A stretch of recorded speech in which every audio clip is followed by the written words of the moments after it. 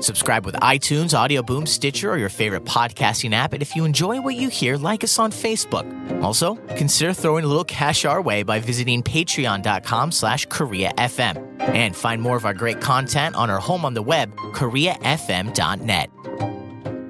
Recently, a piece appeared on nknews.org that directly made light of how U.S. President Donald Trump has influenced what's going on here on the Korean Peninsula, and it really didn't paint the new president in a very good light.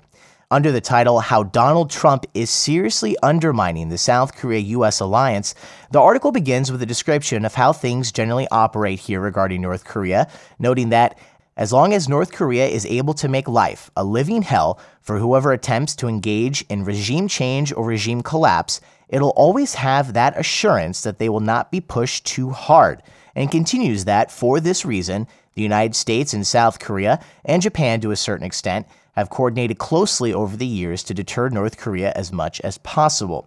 However, the article is quick to note that things have now changed, and after Donald Trump's election victory, quote, it has been nothing but one bumbling fiasco after another. So, I'm joined now by John Lee, an nknews.org writer and political blogger focusing on economic and political issues as they pertain to Korea and the United States, to discuss his article and what he thinks of the current situation we've now found ourselves in, where U.S. and Japanese vessels are within striking distance of South and North Korea, but at the same time, China appears to be putting more pressure on the DPRK than ever before to stop what the South Korean media loves to call provocations, and perhaps even denuclearize itself. So, John, great to have you here on the program. We have a lot to discuss, so great to have you joining me. Glad to be here. So this article is really straightforward, especially for someone who might not be familiar with kind of the status quo, as I mentioned at the beginning, of how North Korea operates and kind of is able to do. I'm not sure if I should say within reason, because they do a lot of things that people would say would be unreasonable, but they can kind of do, as you mentioned, whatever they want to a certain extent.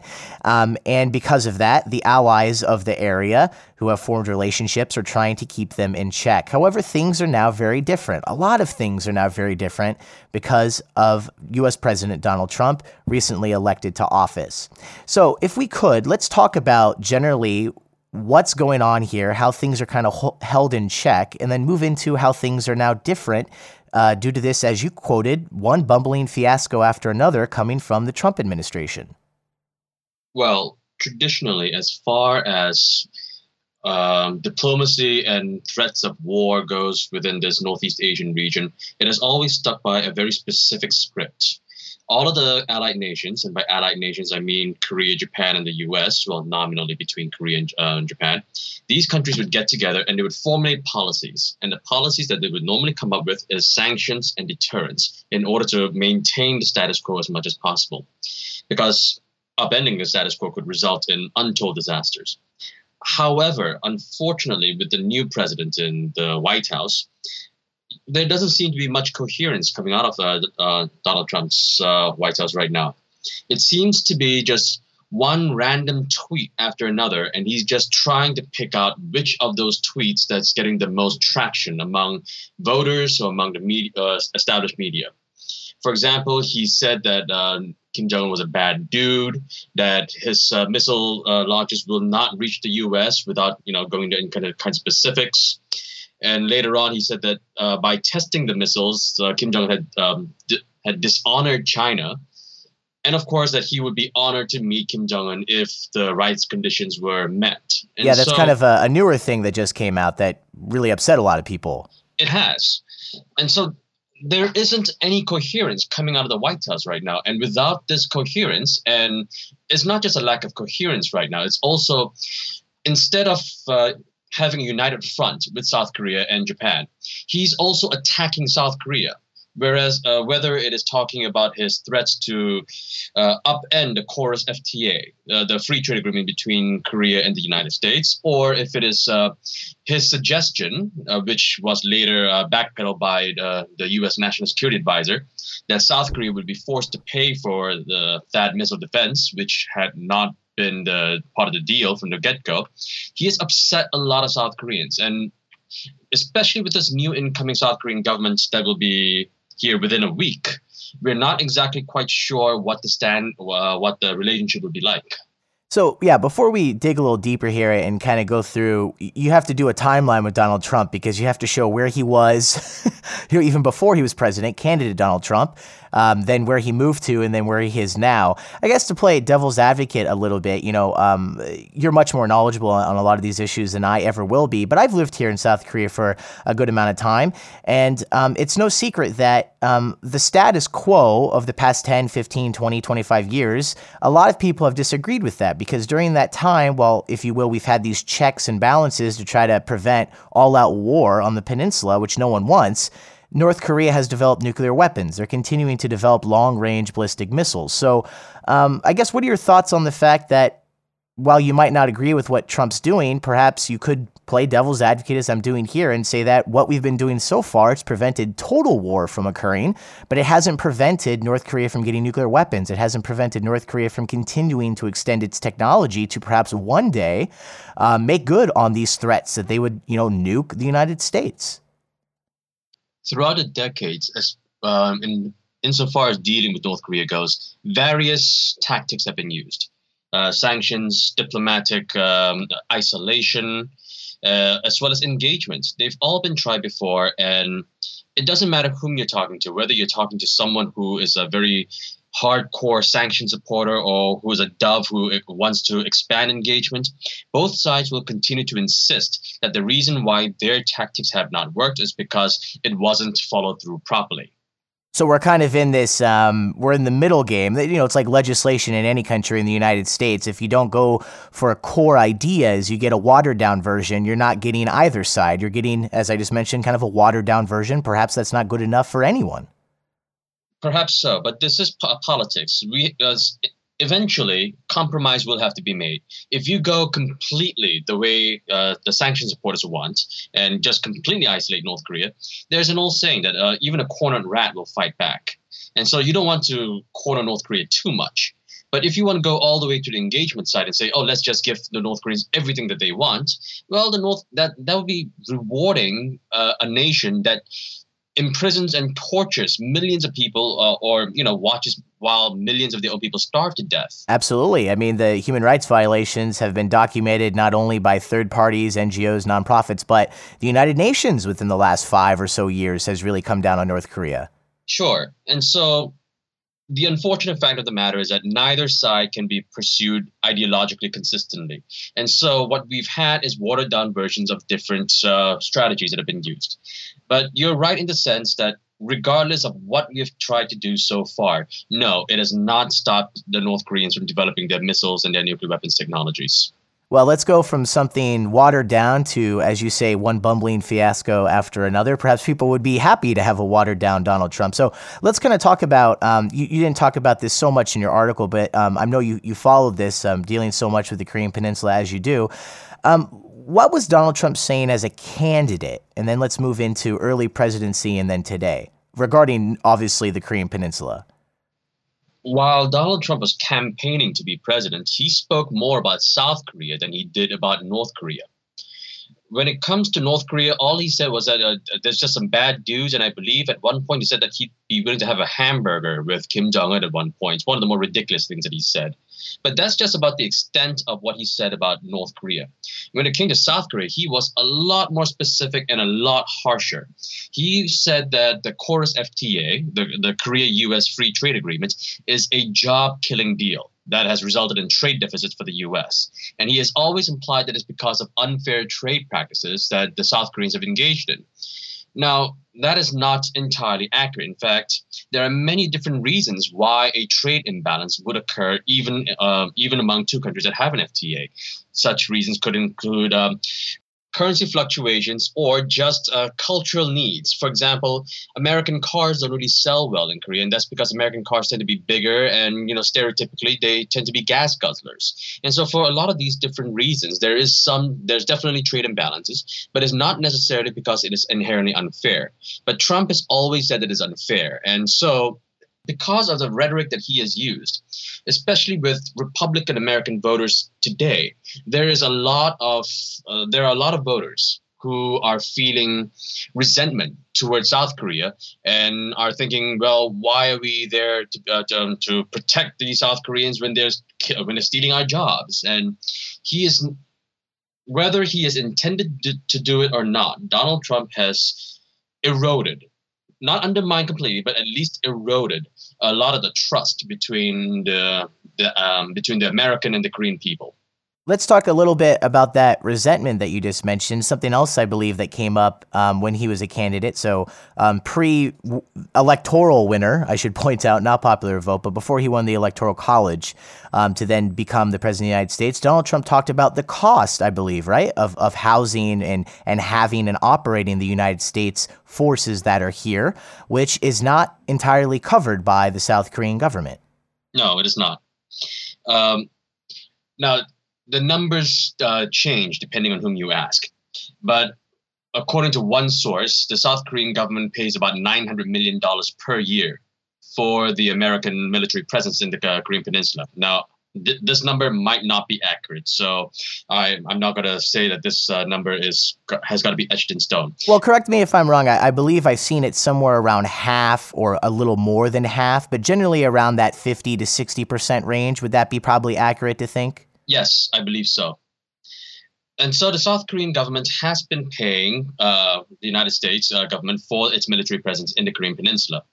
Now, when Donald Trump for a long time during the campaign said the South Koreans don't pay anything, they don't pay anything. And when he was finally corrected on the record that the South Korean government does pay a lot of money to the U.S. government, he then said, oh, really? Then why doesn't the South Korean government pay for all of it? Why not pay 100% of the costs? And when he says that, two things immediately come to mind from a Korean.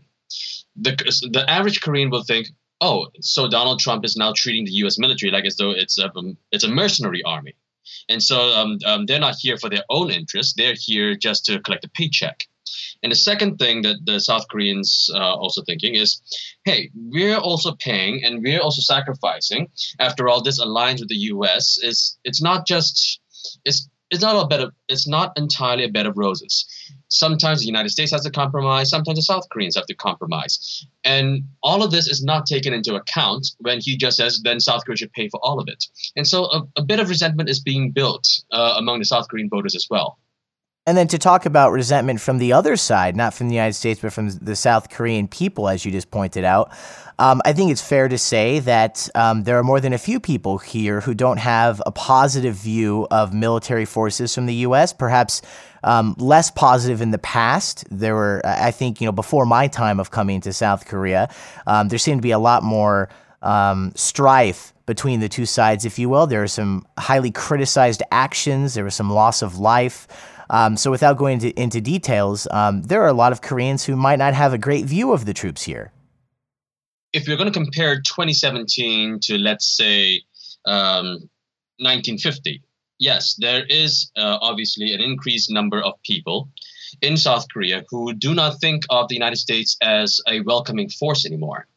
However, if we also compare 2017 to, let's say, 2004, then there are definitely fewer anti-American protesters and people who are holding negative views about American soldiers than the number that existed in 2004. And so although there is certainly a number of people who are opposed to American military presence, at least in the recent past, that number has diminished somewhat. And so you'd think that would be a positive movement, a positive trend between, as you pointed out, allies in the area.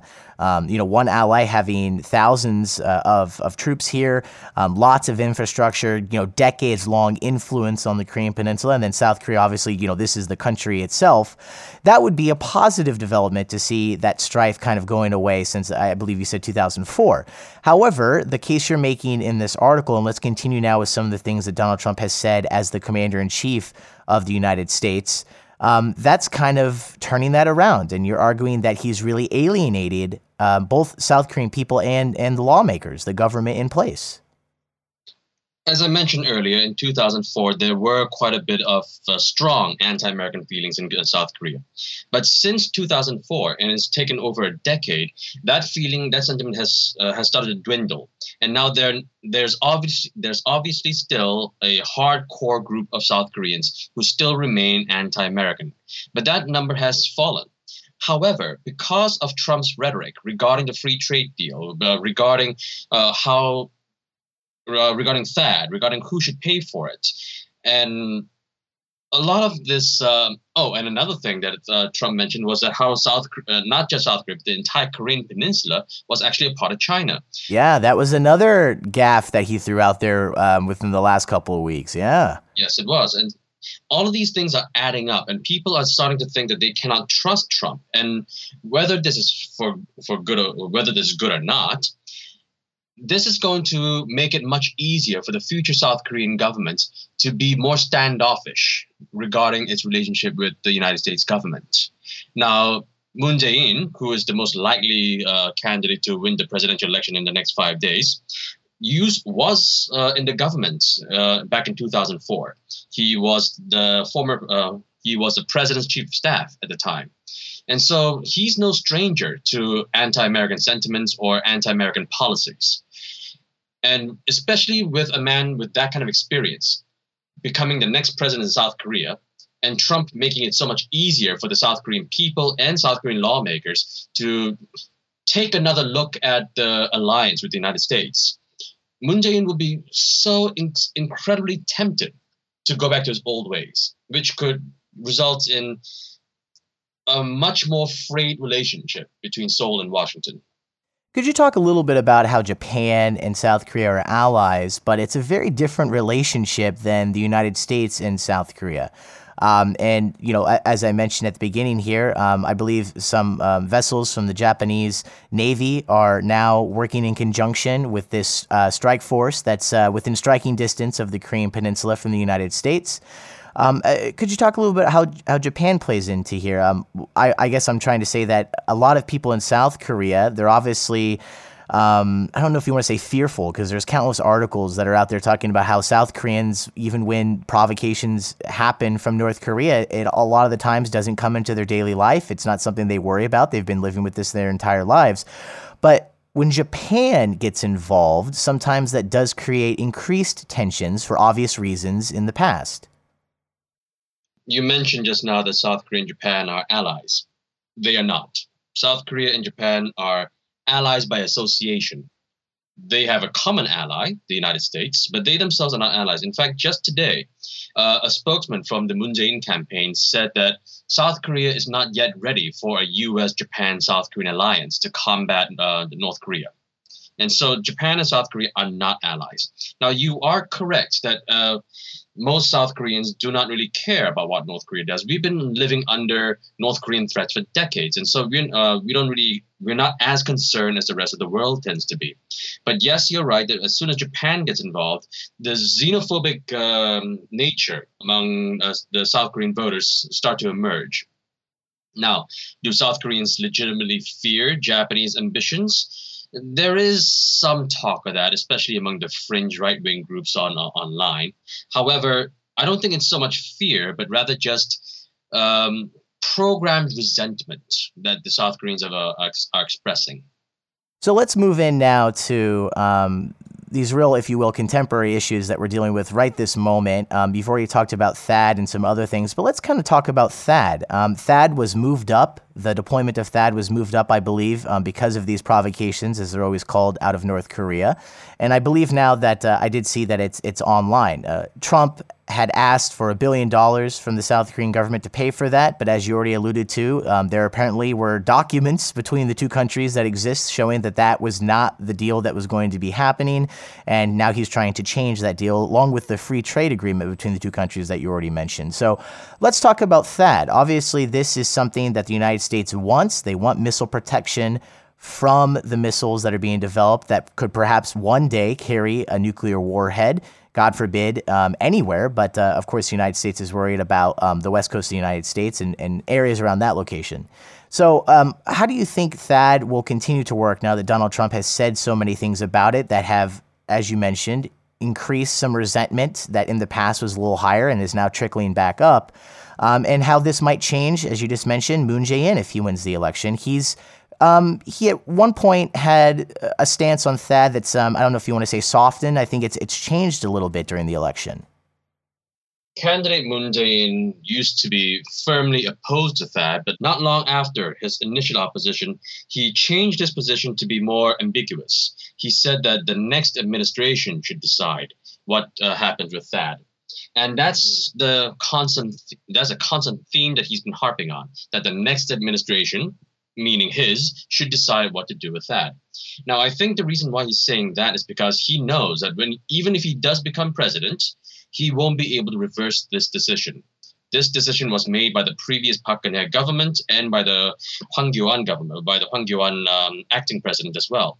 And so although a lot of politicians are saying that this move is illegitimate, that it's a violation of Korea's sovereignty, as some politicians have said, no, this is perfectly legal. Yes, it is a little unorthodox for it to have been sped up as quickly as it has been, but Moon Jae-in will most likely not be able to reverse it.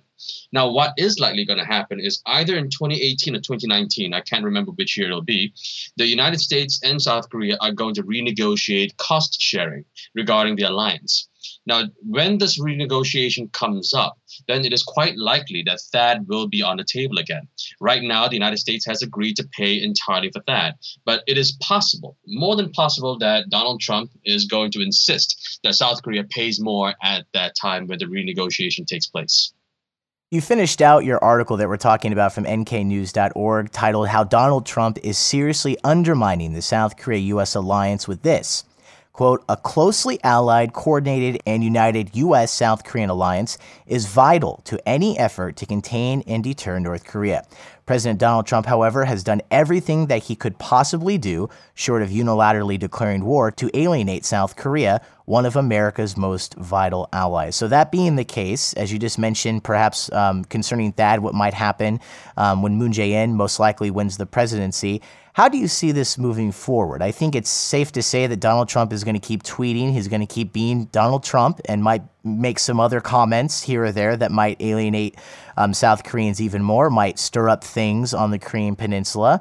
But what's your general outlook on this? I guess, once again, to play devil's advocate, Donald Trump, especially with China, trying to bring China into this discussion to put pressure on North Korea, which in all fairness to him appears to be working, he has softened on a lot of things that he said as candidate Trump. Do you think he might continue to do that and we might have less bumbling fiascos one after the other, as you mentioned earlier in the article? Or do you think we might not have such a rosy outlook, if you will, to call that a rosy outlook that I just explained now? I'm not sure if anyone can predict that it'll be all bad or all good, because Donald Trump, being the man that he is going to have multiple different positions on any given day. And so we're not quite sure as to what to expect from him. But what we can expect from the rest of the world, and this has been an increasing sort of signs, especially in Asia, is that an increasing number of people are beginning to realize that Donald Trump is a man to be ignored. For example, Trump just said that the South Korea is going to pay the $1 billion for that. But 2 days after President Trump said that, his national security advisor came to Seoul and he said, no, that's not going to happen. We are going to honor our agreement. And so if Trump's own people are going to contradict him, then it's not just the South Korean government, but everyone else is going to say, oh, we're not going to listen to the president, but we are going to listen to his advisors. We're going to listen to his cabinet members. And so there is going to be a lot of confusion regarding the alliance with the United States, or maybe not so, alliances, partnerships, or even adversarial relations with the United States. You mentioned that to play devil's advocate, he has also gotten China quite on board to help with the North Korean situation. I disagree with that. A lot of people are pointing to the fact that the Chinese government has said that they are not going to purchase any more coal from the North Koreans this year in order to punish them for their nuclear missile tests. And I believe I saw some photos, or at least I saw a write-up or two talking about how some of the ships had been turned around. Yes, some of those ships had to supposedly turn around. But there are other reports that suggest that the reason why the Chinese had decided to make this had decided to make this move was because they already front loaded all of their coal shipments early in the year. They already bought their year's worth of coal from the North Koreans within these first 3 months, within the first 5 months of the year, rather. And so they don't need to buy anymore. And instead of buying coal, now they're buying iron from the North Koreans. And so to suggest that the Chinese are honoring the spirit of the agreement to sanction North Korea, I think, is just a big mistake. I think it's far too soon to assume that the Chinese are ever on our side in regards to North Korea. And so let's expand that. Aside from that specific coal issue that you talked about, these other reports that China is putting pressure on North Korea, what do you think about that? Do you think that's actually happening? Do you think that that might have happened without Trump? Has he had any positive effect on the relationship that the United States has with China regarding, China is really the only player at the table that has direct connection to North Korea to do the things that we're talking about now that could perhaps push them away from more provocations, as they're always called, or perhaps, sometime down the line actually denuclearize themselves. What do you think about China's role that we're seeing right now?